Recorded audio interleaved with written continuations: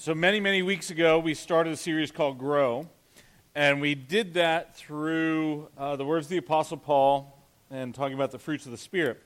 And our simple premise was this, that as people who are believers, who've trusted Jesus Christ as their Savior, have the Holy Spirit living inside of us, and there are already things that are there as a result of that. And so these things are trying to grow in us already. So it's not that we have to plant new stuff when it comes to the fruits of the Holy Spirit. They're already there. So our objective then was to stop the things that were hindering that growth, the things that were getting in the way of being faithful, of things that were getting in the way of being joyous, of things that were getting in the way of the good things that were already in existence. And so today we're going to wrap up with the last two because they really go hand in hand.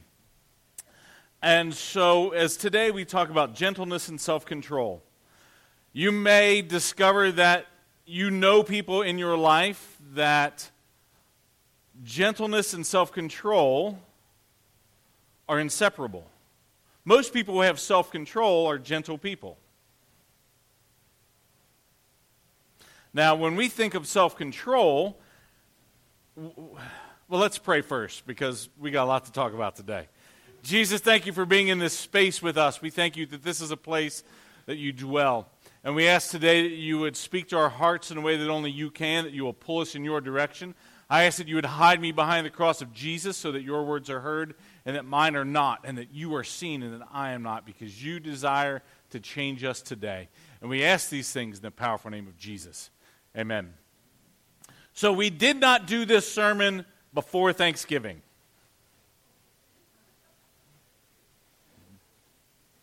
For obvious reasons. Because some of you, perhaps, if you've ever seen the episode of Friends where Joey has Phoebe's maternity pants on, right? And he calls them his Thanksgiving pants. Right, so some of you had some Thanksgiving pants on. You went to multiple places and you bellied up, and by the end of the day you thought, I hate myself, right? And so there's very little self-control. And so sometimes we think of self-control, you narrow in on the thing that is your weakness. And so maybe it's your temper. So when you think of self-control, you gravitate towards your struggle with keeping your temper in check. Or it's your tongue. Because that is your weapon of choice. And so you wreak havoc with your words. And maybe you're just a pot stirrer. Maybe you just, by the fourth quarter of the Ohio State game yesterday, you were coming out of your skin and rubbing it in somebody's face who had blue and yellow on. Right? So, sometimes we think of self-control in specifically the area where we are prone to mess up. You react in a certain way when you get your feelings hurt. When things don't go your way, you don't get what you want, you react in a certain way, and that shines this spotlight on the areas where you struggle with self-control. You tend to act out, speak in a way that doesn't have honor in it. And when I've just said that, does that sound gentle to you? No. So, today we will talk about gentleness and self-control because they go hand in hand. So let's talk about gentleness first. And these are again from the words of the Apostle Paul. And he says, don't let any unwholesome talk come out of your mouth, but only that which is helpful for building others up. Don't let any unwholesome talk come out of your mouth, but only things that build each other up. Don't let anything come out of your mouth unless it's helpful. So if that's our criteria, how many words will we use on any given day? Are they cut in half? Let's be honest. If you work in any kind of customer service industry, which all of us do, Every single one of us work in a customer service kind of industry. You deal with people. You have customers, and maybe they don't call themselves customers. You don't call them customers, but you interact with people all the time. So use a lot of words throughout your given day. What if you cut out everything that was not helpful? What's the percentage of drop in your words used? What if you just cut out the cuss words? I know, none of you cuss. Except the ones who volunteer here on Tuesdays, Thursdays, and Sundays. Now, for a while here, before we started meeting here, somebody would say something, and they would look at me immediately and say this: "This isn't a church yet, right?" Okay. We laugh about that, but language among Christians has become too much like the world. In my life it has, in your life it has. We spend a lot of time together. And, it's funny to listen to the old lady on the Ellen show that says, "I love Jesus, but I cuss a little." And we laugh about that, and that was a great interview. If you've not heard that, it's incredibly funny. But we fail to understand the power of our words and how they impact people and what they feel like when they come out. And so he says, don't let any unwholesome talk come out of your mouth, but only words that help build each other up according to their needs, not yours. Their needs, not yours. Their needs, not yours. Their needs, not yours. Their needs, not yours. That may benefit those who listen. Not just the person you're dealing with, but the people who are listening. So, mom and dad, have you figured out that how you talk to your spouse is teaching your kids what kind of spouse to be?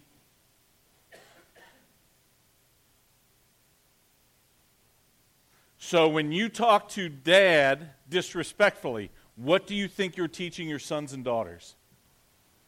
When you're disrespectful to mom and your kids are listening, what do you think you're teaching them? I'll tell you. Are you ready? You're teaching them one of two things. That is exactly the kind of spouse I want to be. Or, I never want to be like that.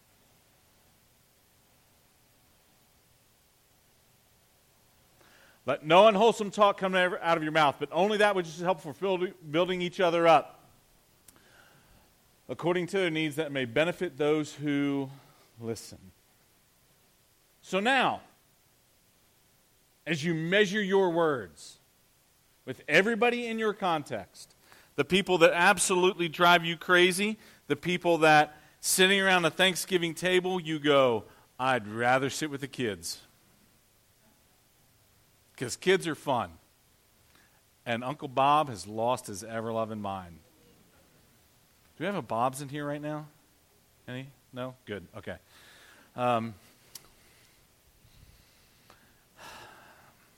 Matthew 11, 25 to 30. Jesus has just talked about a group of people, and he said, you guys are a hot mess. And unless you change, your lives are going to be a train wreck. Now, that's the WBS version, William Bryan Stevens version. And then he says this, I praise you, Father, Lord of heaven and earth, because you have hidden these things from the wise and learned and revealed them to little children. Yes, Father, for this was your good pleasure. All things have been committed to me by my Father. No one knows the Son except the Father, and no one knows the Father except the Son, and those to whom the Son chooses to reveal him. Let's stop right there for a second, because I want you to pay attention to how Jesus starts. And he says, God, you took great pleasure in not telling the really smart people as much as you told yourself, as much as you told children about who you are. We've probably all been privileged to be around some really smart people. My college Greek professor was an incredibly smart guy. And a very humble guy. And the way he taught is he figured out how I learned. And he taught me the way I could learn. And so, Dr. Tim Day passed away just recently. And there are still things that I remember from sitting in his Greek class for a couple years about original language. Very, very smart guy. There were smart guys in Jesus' day who did not care who Jesus was.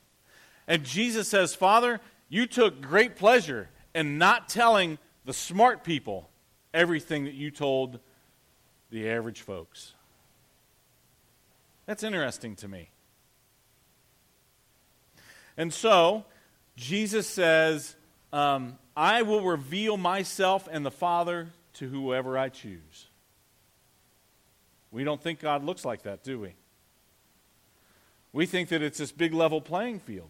But God very clearly chooses to reveal stuff to other people that He does not reveal to me. And I'm so thankful for that. Because I need people, whether they are smart in the world's eyes or less than smart in the world's eyes, that God reveals stuff to. Man, be a student. Be a learner. Listen to people. Regardless of their station, regardless of whether they stand on a stage, because God is always revealing Himself to people. Then Jesus goes on to make one of my favorite statements that ever comes out of His mouth. And this is what He says. Come to me, all who are weary and burdened, and I will give you rest. Take my yoke upon you and learn from me, for I am gentle, I am humble in heart. And you will find rest for your souls, for my yoke is easy and my burden is light. Come to me all. Not the clean people, not the smart people, not the religious people, not the people who have it all together, not the people who have it all figured out, not the people who have never messed up or are trying to make other people think they've never messed up. Come to me, all of you who are weighed down by your load of sin, and I will give you rest. Now there's some words that I've highlighted, and you can see those. He says, come, take, learn, find.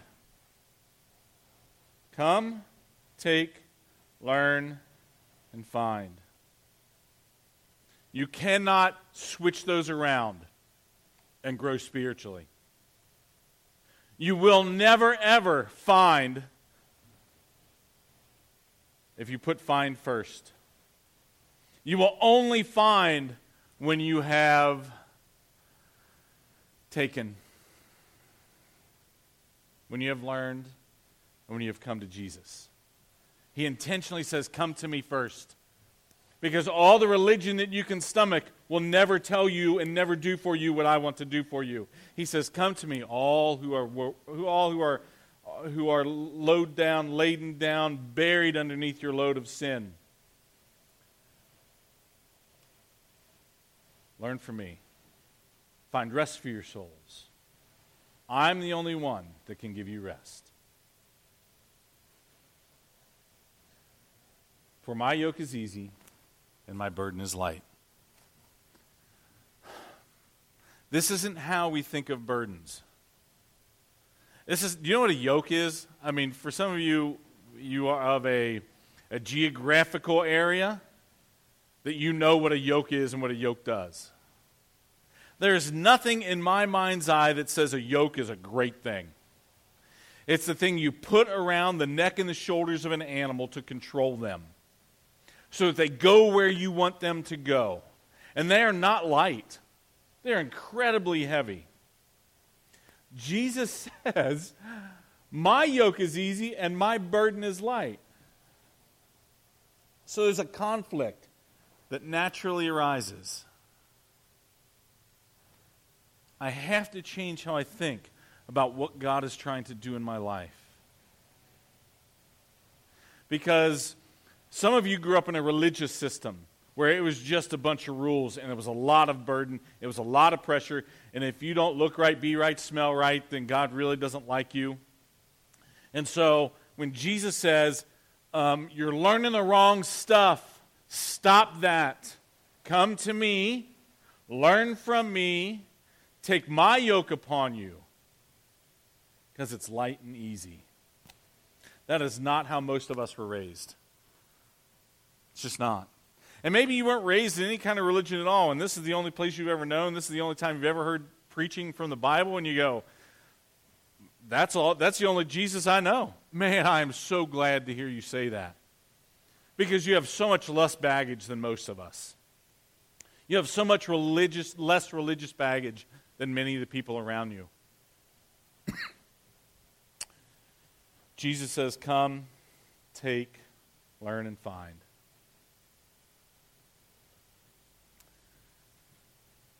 The idea, and even the word of being gentle, sounds weak. Just does. Our culture doesn't necessarily encourage that. It doesn't encourage being gentle.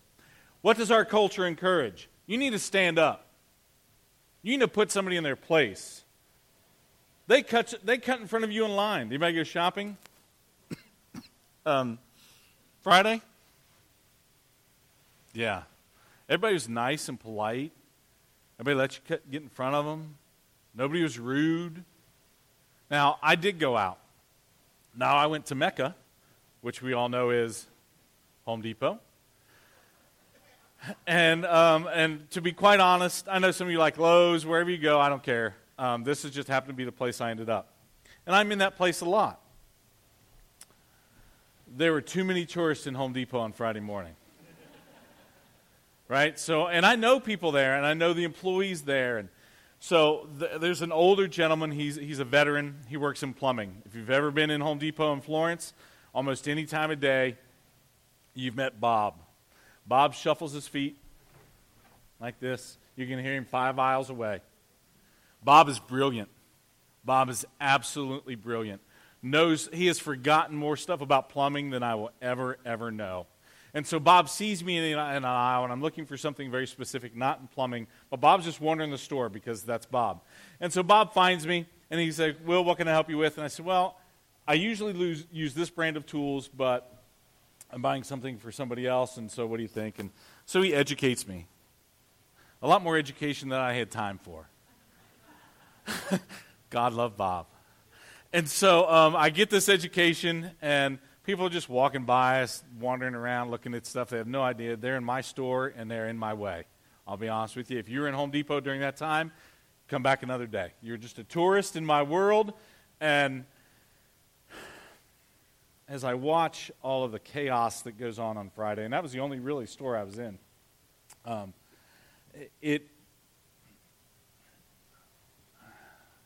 the regulars look at life differently than the tourists.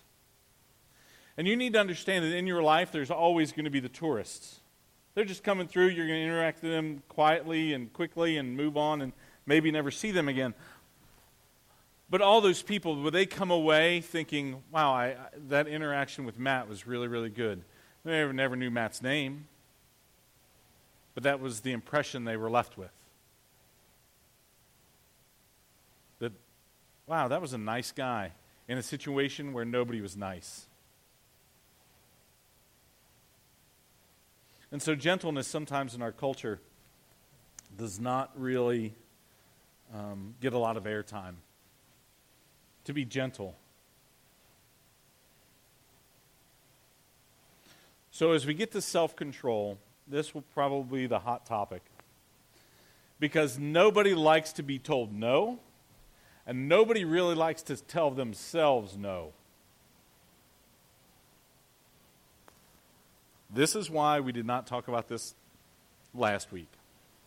Because you sat at least one Thanksgiving table and loaded up, right? Knowing you had other places to go, but hey, I might be in a car wreck before I get there. I'm going to make it count now. And so, whether we talk about how we look at food, or how we look at shopping, or how we look at relationships, how we deal with our temper, how we deal with our spouses, our children, self-control plays such a huge part. 1 Corinthians chapter 6, verse 12, this is the Apostle Paul. And he says, everything is permissible for me, but not everything is beneficial. Everything is permissible for me, but I will not be mastered by anything. Do you know that verse was in the Bible? Man, I can do anything. That doesn't mean I should. Everything is permissible for me, but not everything is beneficial. Wisdom knows the difference. And so, when all I think about is what's permissible, then I become enslaved. I can say anything I want. I can do anything I want.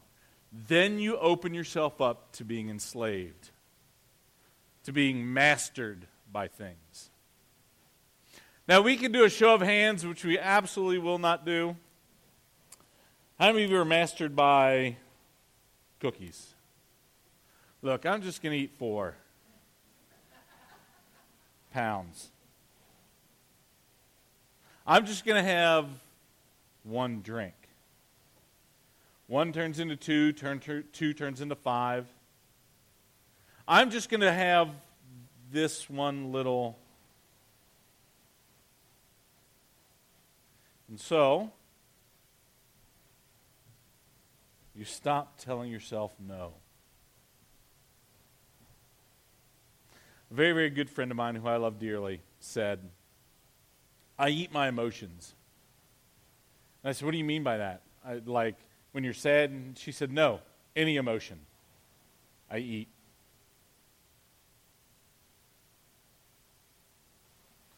How many of you remember your New Year's resolutions from this year?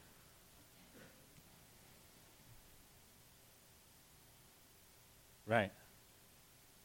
How long did those last? How long was that discipline a part of your daily thought life? Probably as long as you wanted it to be. Paul says, I can really do anything I want. But if I did, it will not be beneficial to my life. And ultimately, I will be enslaved by that thing. Sin will always take us farther than we are willing to go, and will always cost us more than we are willing to pay.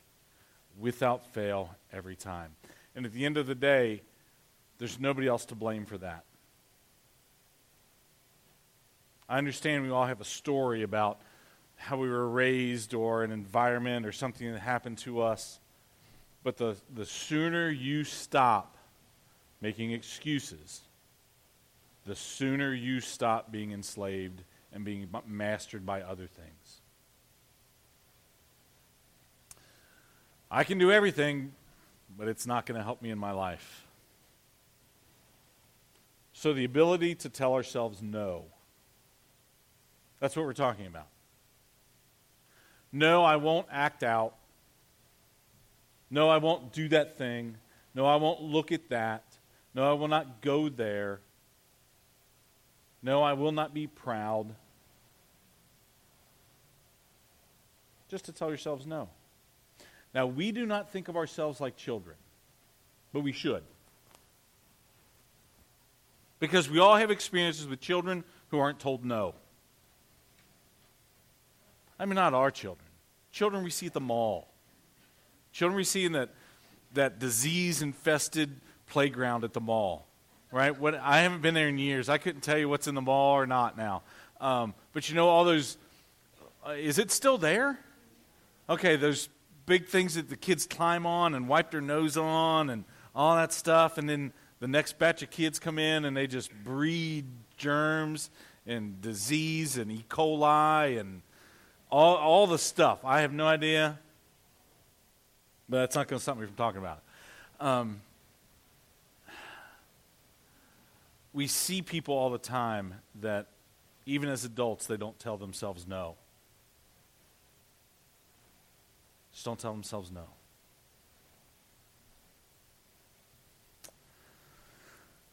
there's some confusing things we're going to talk about next on the surface. Philippians chapter 4, verses 11 to 12.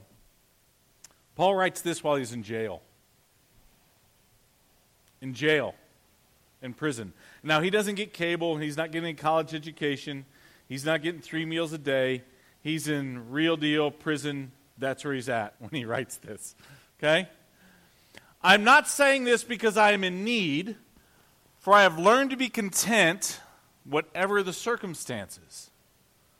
I know what it is to be in need, and I know what it is to have plenty. I have learned the secret of being content.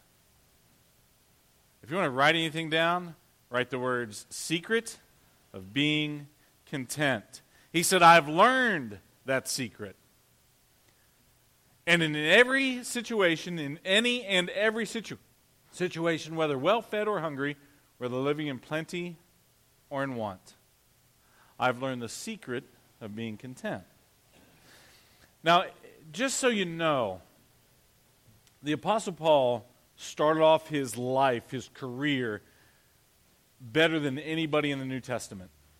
He had a great education. He was fast-tracked in school. He was a Pharisee of the Pharisees, very religious guy. He had power and authority.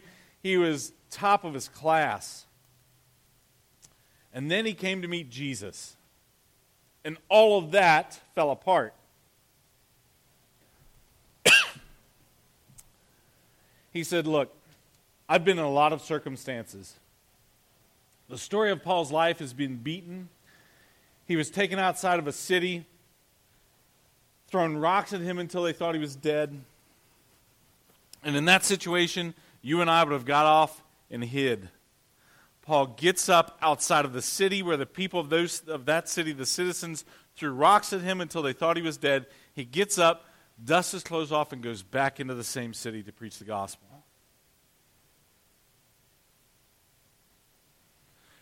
He gets shipwrecked, snake bit, he's persecuted, he's imprisoned, and he says, look, I'm content.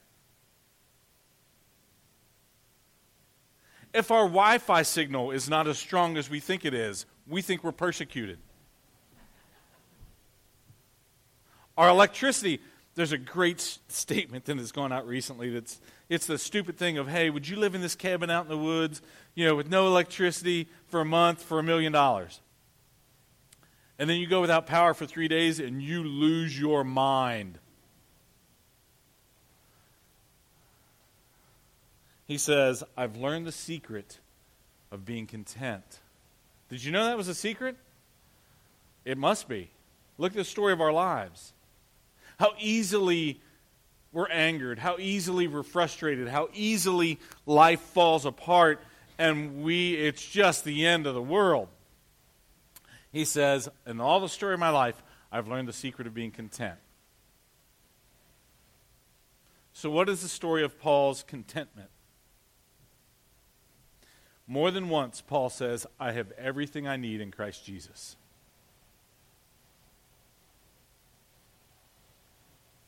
Not in my job, not in my career, not in the neighborhood I live in, not in my salary, not in my spouse, not in my kids, not in all the books I've written in the Bible. He says, I have everything I need in Christ Jesus. As soon as you stop looking for your needs to be met from everything else, you'll find contentment. You will not find it until you do that. There is no relationship in your entire life that will make you content. There is no dollar amount. There is no bank account. There is no house. There is no car that will make you content. Because every single one of those are temporary. You will never find lifelong contentment in a temporary world. Paul says, God supplies all I need through his riches in Christ Jesus. So the sooner I stop looking at all other people and all other things for my value and my worth and my contentment, I find authentic contentment. Because there are no people that will make you happy. And believe it or not, it is nobody else's job to make you happy. It's impossible.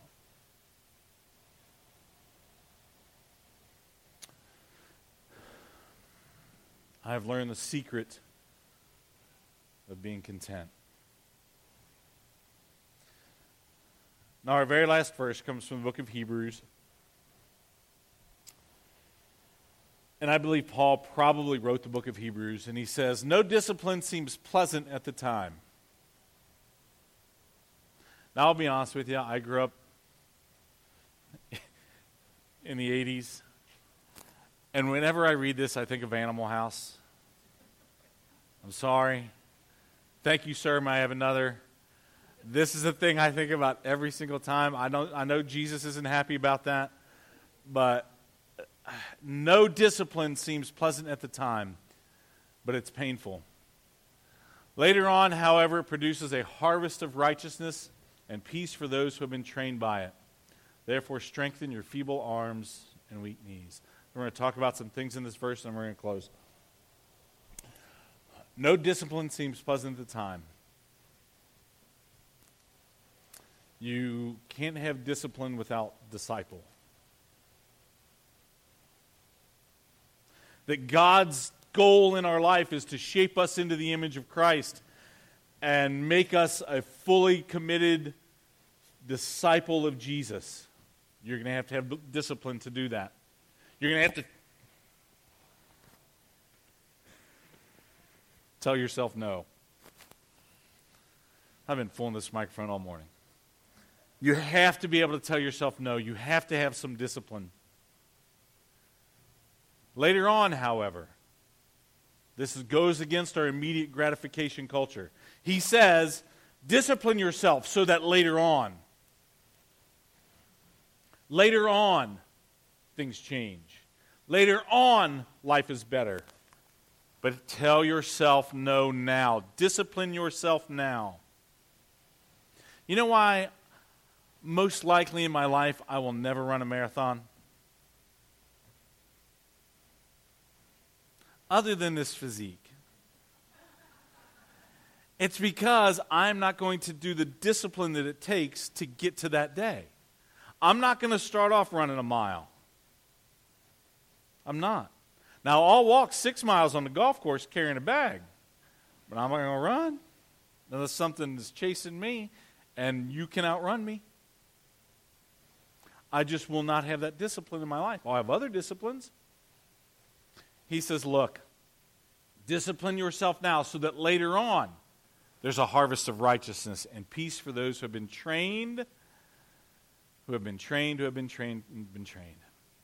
Now, the last verse I'm going to spend just a couple minutes on and we'll close.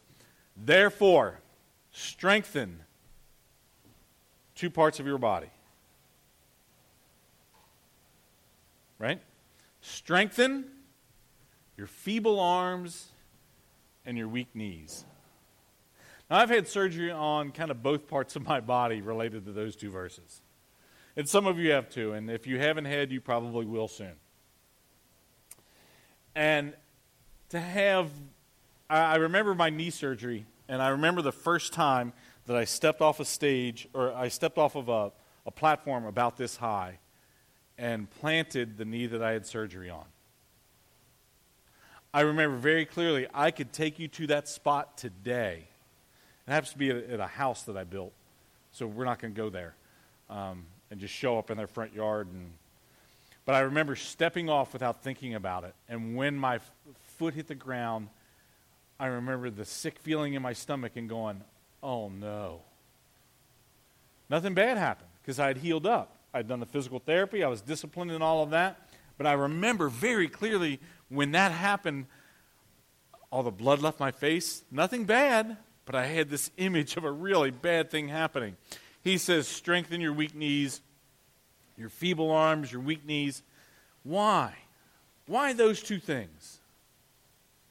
Because those 2 things represent the strength in your life.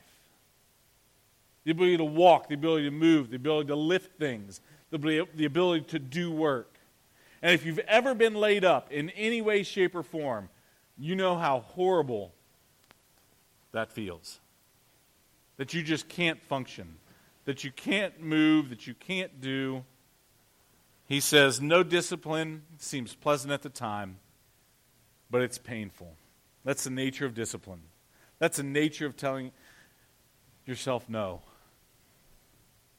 But in the end, our goals are righteousness and peace. That's what that looks like. That's what that feels like. Imagine how different your life would be today if you had told yourself no 5 years ago. If you had told yourself no about something 10 years ago. If you had just had this much discipline. Imagine how different your life would be today. Now, imagine how different your life will be 5 years from now because you're telling yourself no in this moment, at this time. You're saying, no, I won't be that way. I won't treat people that way. I won't do that thing. I won't look at that. I won't put those things into my head or into my heart. So 5 years from now, 10 years from now, because you had some discipline, your life looks totally different.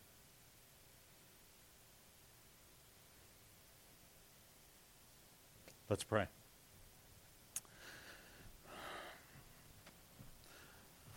Father, help us to be people who run towards discipline, who gravitate towards the opportunity of telling ourselves no, who will truly seek out what's better for other people, regardless of the cost to ourselves, who don't let any unwholesome talk come out of our mouth, but that our focus and our goal is to build each other up in every context we find ourselves in, according to their needs and not our own. Father, we thank you that in Jesus you modeled that for us. That he always sought not what was just better for the people around him at the time, but was better for us thousands of years later. Father, help us to be people that grow good things in our lives, that get the things out that don't belong, so that great things can grow in us. Father, we love you and we thank you for who you are, what you do in our lives, that you'll use us in your service. We ask these things in the powerful and precious name of Jesus, our Savior. Amen.